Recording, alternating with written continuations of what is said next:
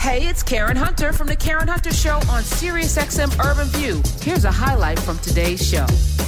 Our Monday Mover. She is the co-founder of Black Voters Matter. She's an activist, singer, award-winning, all the things. I keep seeing her win awards for all of the greatness that she's put out into the universe. Quietly and now very loudly. I appreciate her. Let me welcome back to the show, Miss LaTosha Brown. Hello. Oh, you're muted. Rats. Oh my goodness! I'm just talking. I should know better than that by now. That's I should all right. know better than that by now. But it has been an interesting week, few weeks. But we are loaded up and ready and moving and in these streets. Okay, you are in them. Are you how tired are you? How tired are you? I mean, this has been nonstop. 4 years, 2 years. It has been nonstop for 2 years. Well, really more than 2 years. Yeah. I would say literally like maybe 4 years. For real. Like it's been nonstop building. But I think that as challenging and as intense and as hard as it is, it's so necessary. I so love people. I love our people. I love all people, and when do you get tired of fighting for freedom, right? When you're looking at the faces of people who are being marginalized, when do you get tired of fighting injustice? Hell, I'm more tired of racism than I am of fighting against it. So, I mean, if I have survived the trauma and the tiring nature of dealing with, because racism is tiring, right? It is just tiring. It's exhausting, right? Yes. And so because I'm exhausted in dealing with a racism and different forms of oppression, I am really being able to do this work feels like a breath of fresh air, because at the end of the day, at least I'm operating in my agency. I am working with amazing people across the board that are building a new coalition of brown, black, white, our Latino brothers and sisters, our Asian brothers and sisters, our Black brothers and sisters. Listen, we rising up. So Yes. Don't believe the hype. It is not the polls that win elections. It's people. I was listening to this amazing podcast, and it said the gentleman, and I'm going to bring him forth on the show eventually, his words. But he said, when you're building a garden, expect people to come, whether it's the gophers or the rabbits, they gonna try to mess with your garden. When you try to build, like if you don't do anything, you don't have to worry. But if you out there building and planting and sowing and trying to harvest, there will be pests and pestilence to try, but whether it's the little things you can't see or the big things that are trying to, like the rabbits, to eat your carrots and stuff. So that's the fight. Great analogy. That's such fight. a great analogy. I mean, and if you follow that analogy through, like think about it when you are able to see that first fruit, like when you're able to see those blooms, like at the end of the day, you could just step back. And so, there is a part of me absolutely on the physical human side. Hell yeah, I'm tired, right? But on the other side, around kind of my spirit and my resolve and knowing what we have to do in this moment, knowing what's required, knowing how I can taste it. We're literally on this moment that we're in this transformative moment in this country. Now, it's not going to happen overnight. It's not going to happen because of one election or two elections. It is going to happen around sustained resistance and the resilience, and those of us that can radically reimagine new systems and are going to do the work to build those systems and fight to tear down those systems that are oppressing people and replace it with systems that are inclusive and just and fair. That's how the job going to get done. Yes. And we're going to get it done. It's ebbs and flows. But right now, my mind, I am like my grandmother used to sing the song, "Stayed on Jesus." My mind is stayed on this election, this midterm elections that are coming up and doing the work. And it's interesting. After weeks of seeing headlines that were all talking, I know we're going to talk about this, what's happening in Georgia. I got some I've got some news, that has been inspiring me around why I know when we work, we win, how it does make a difference. Can you share the news? Yes. Oh yeah, Okay. absolutely. Come on now. For weeks, what we've been hearing is that, black men are not going to vote, or black voters are not inspired and they're not coming out, and in Georgia they're not inspired. Haven't you been seeing the headlines? Yeah, I was going to ask you about the polls and all of this, and it's discouraging because I'm not there, so I was like, we got to get Latasha on, and Cliff, and shout out to Cliff Albright. Yes.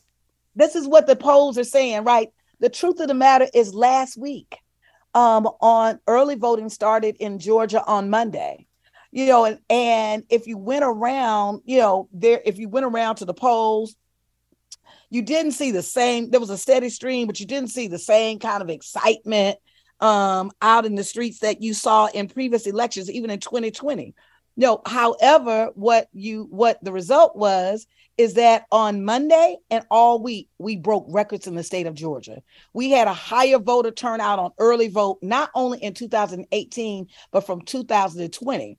In addition to that, the good news, this is how organizing works. The good news is, of those that are coming out, 40% of early voters that came out were Black voters, were African-American voters. Why is that significant? I mean, that's just significant in itself. But why is that significant? Because we're only 30% of the population. That means we are overperforming.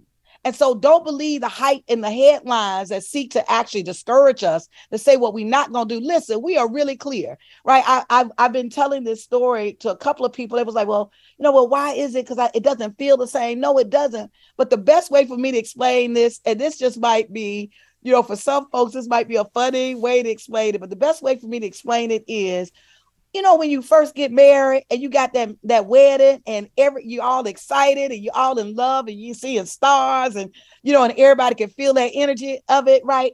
But then when you 5 years in, you ain't really got them stars like that anymore. You still like it, you love that person, but at this point, for many of us, we in there. Like there's a certain level, okay, it's like we good. We're settled in to the long haul of it all. Yes. The long haul of it all. And I think in many ways, that's what we see in Georgia. So you don't see the bells and the whistle and the wedding train and all of that like we've seen in the previous election, but we settled in. We in this thing, right? We in this relationship. We're grown. It's no longer, in fact, it's no longer the butterflies. And in fact, we are committed.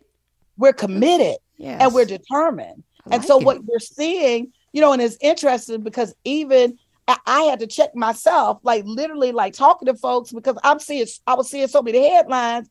I'm like, what am I missing? I'm talking to people, they say they're going to vote, but I keep hearing these headlines that are saying, and I know something is not lining up. But when you hear something over and over and over and over again, it has a tendency to even make you question. And so even for myself, I was like really questioning, are people just telling me something? Am I just feeling this, or is this happening? And so we have the evidence, at least this first week. What we have seen is we've seen a steady flow of voters, and we've seen Black voters in the state of Georgia overperform. And so I think that is indicative, two things that I'll just raise in that. I think that's indicative to two things. One is indicative of what I said earlier. Polls don't win elections, people do. Come on. So who will win an election is who's able to get their people out. And we actually have to hold the media accountable, because oftentimes we're seeing these messages about Black voters to sensationalize the race, right? That in fact, like it's clickbait. It'll get you to click on the story, or it becomes sensational and it makes a story, but it does a disservice to the people on the ground. It does a disservice to us, because you're putting out information that actually can make people lose hope for folks to not engage, right? Instead of literally. But that's the point, isn't it? Latasha, that is the point. That's what they want to do.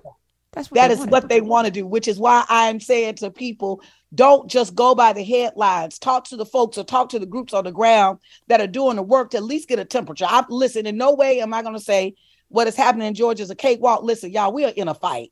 This isn't like we are at hand-to-hand combat right now. So this is a really intense fight. And the second part that I think is indicative of is organizing works.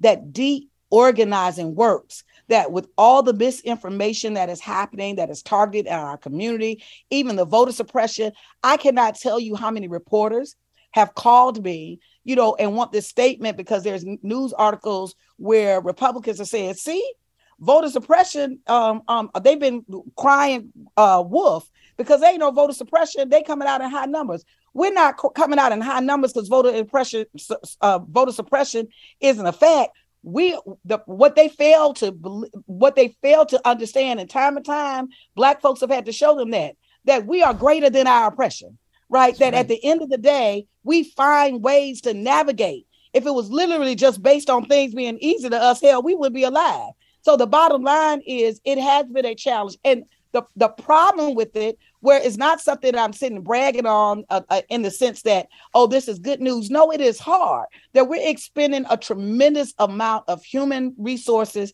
of time, of energy, combating something as simple as allowing people to be able to vote freely and fairly. Just because we're doing that because we have to does not say that it is okay for us to do it, or to say that that barrier doesn't exist. We're just jumping higher than the barrier, but we shouldn't have to. We shouldn't have to jump higher than anybody else. We shouldn't have to continuously have to do this. One of the things, like in the SB 202 bill, which was a Senate bill that passed in the state of Georgia, which I call the model voter suppression bill, that passed right after the 2021 election when we elected these new senators from the state of Georgia. You know, one of the things that it did, and people may not know this, it gave a regular citizen in the state of Georgia, Karen, has the right to challenge the voting eligibility of another citizen for no reason, right, just indiscriminately. So I can just say, I don't think, and we've seen that in Gwinnett County. Do you know in this election alone, there's been over 60,000 voters, right? Disproportionately, guess who? Right, 60,000 voters who have been challenged. Just someone saying, I don't think that they're an eligible voter. I don't think that they've got the right to vote. And then what the process is then now the election board, that county election board, has to now go through a process to make sure that this voter is eligible. So even if this voter is eligible and they know that, then it's taking away time and resources from the election board where they should be preparing for an election. Now they're dealing with this foolishness. And it also, we know some people that there's this wonderful documentary film that Greg Palast has done, right, to show where this man who is a colonel, literally just for no reason, his vote was challenged because he's this Black voter who has this common name, and then the burden on proving fell on him in this instance. I'm saying this because we don't need to also believe the hype around this idea that voter suppression wasn't effective. Voter suppression did not operate just as it operated. I'm sorry. It operated exactly how it was intended to operate. But what they have done and what racists continuously do, they always underestimate the power of a made up mind and a human spirit and collective organizing. LaTosha Brown, co-founder of Black Voters Matter. When you talk about deep organizing, most of us don't even have a clue what that looks like, right? I know that you're responsible for millions of people being registered to vote over the last 4 years, right? Registering to vote. Is it not door knocking, showing up on campuses? And for those people who want to get into the deep organizing, help them understand what's required of them and what it looks like. You know, Karen, I can talk about the mechanics of organizing. And there's a need for that, for people to actually know that there is a skill around being able to organize and to get people to be engaged. And that's the canvassing and the GOTV work, whether it's doing voter registration, whether that's canvassing, which is door knocking, whether that's peer-to-peer conversations with the text messaging campaign, all of that. We do all of that, right? I can also talk about getting people engaged around the issues that they care about. You know, there's some people that care about criminal justice reform. There's some people that care about economic issues. There are people that care about healthcare. And so it's really important as you're organizing that you are literally listening to people to hear what it is that they care about. So you're making a connection with what it is they care about and how voting and participating in the process makes a difference. So I also can talk about how it is important for us to really recognize that sometimes you're not going to get everything that you want in voting. right? But sometimes you got to use voting as a harm reduction strategy, right? That to prevent harmful policy from impacting your community, right? That will actually do destructive things. And so you have to use it as a harm reduction strategy, or even using it as to advance a particular kind of policy need, whether it's getting more resources in your community, all those things. And I'm quite sure people have heard most of those things before. The one thing that I want to say that I don't think that we talk about a lot, the one thing, and in some ways, because it is not, you can't get your arm around it, we're not talking about it. I think the most powerful tool in organizing is believing. And this is what I mean.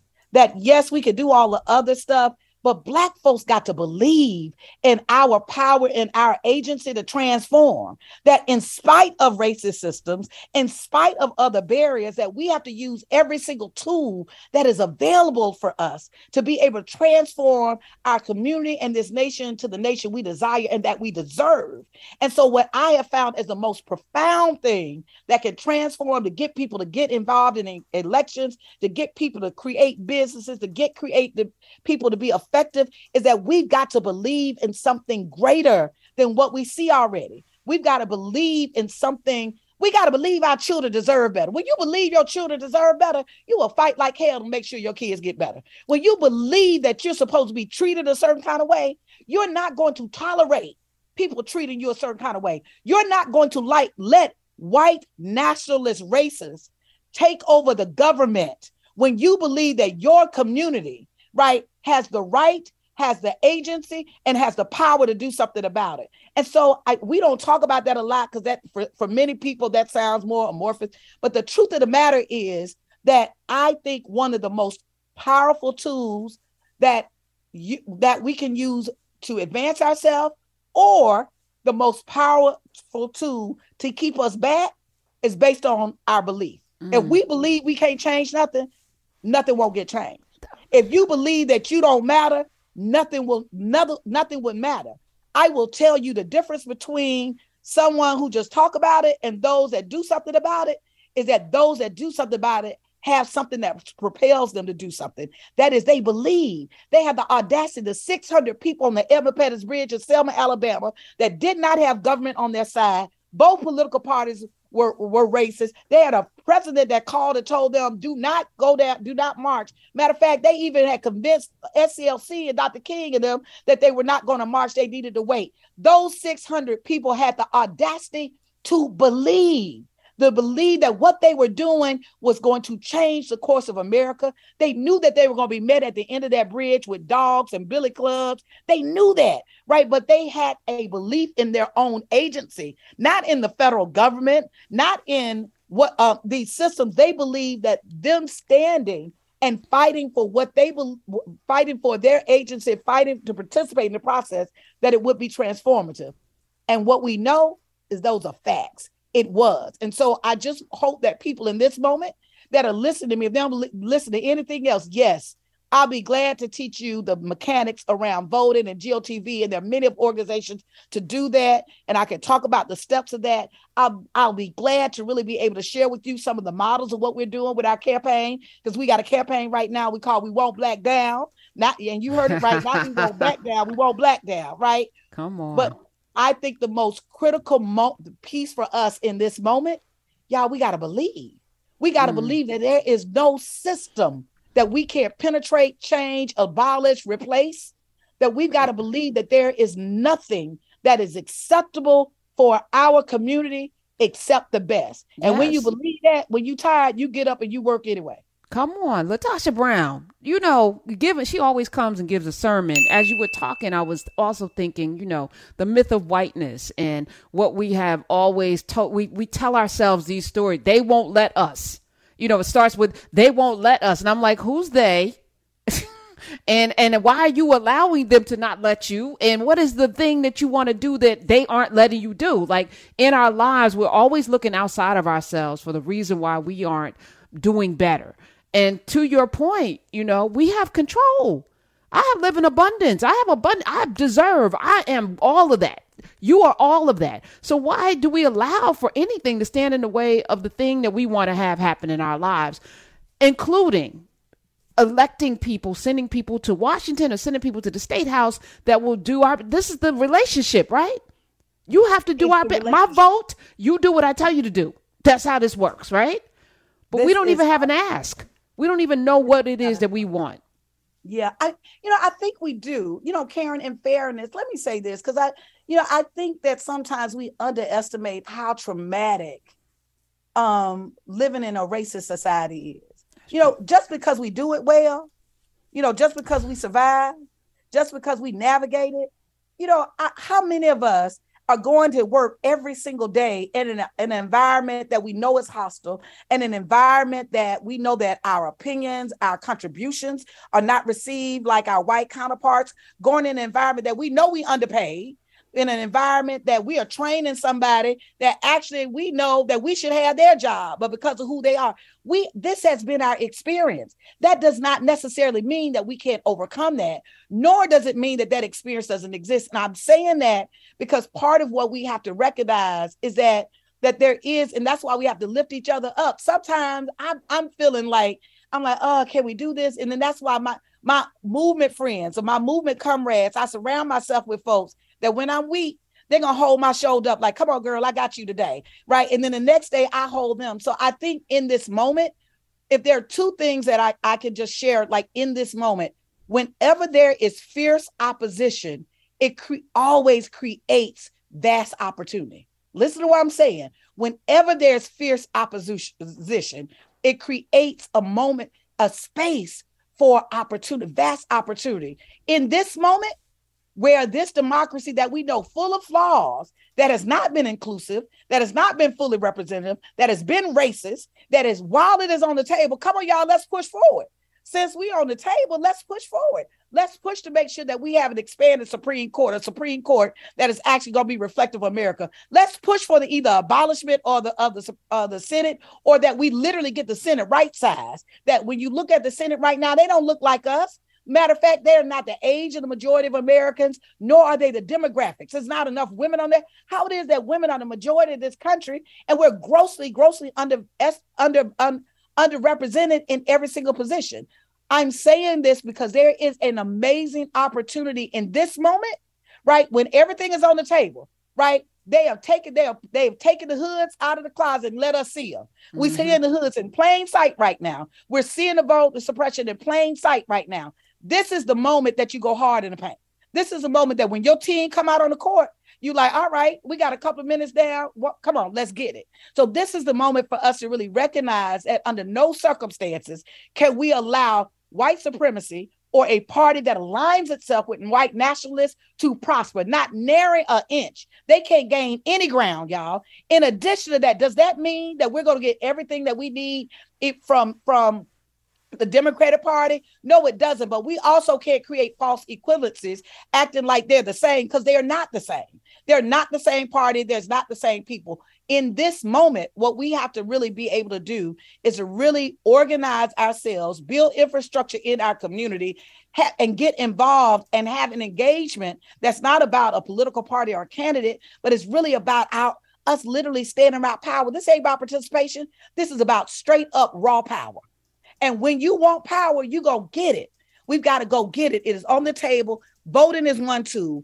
Economic power is one tool. Social power is one tool. We've got many tools, but when we're in a fight like we're in right now, we've got to use every single tool available for us so that we can advance our community. And I do believe that it is, while it is really, really hard, right? I do believe there's a unique opportunity that has been opened up, that in the midst of where there's fierce opposition, there's always vast opportunity. 866-801-8255. LaTosha Brown, I've been saving this question for you since I've been seeing all of the noise and nonsense. But Atlanta's own Killer Mike Render, said some things that it feels almost like I don't want to accuse him of being a paid operative, because I'm not sure where he's coming from, but it is hurtful. It's as hurtful as Kanye West saying, white men are the most oppressed people in this country. It's like hurtful. It's hurtful, and it's discouraging, and it's disconcerting. And I don't know how well you know Mike, but it feels like it undermines what you're doing. No, not only it feels like it, it does.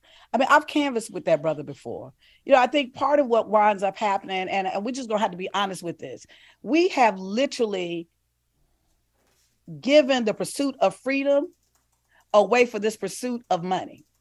And if you think that money, of power, away from money, and let me say what I mean by that. It's interesting because I'll talk to folks and everybody was like, well, you got money, you got power, do you?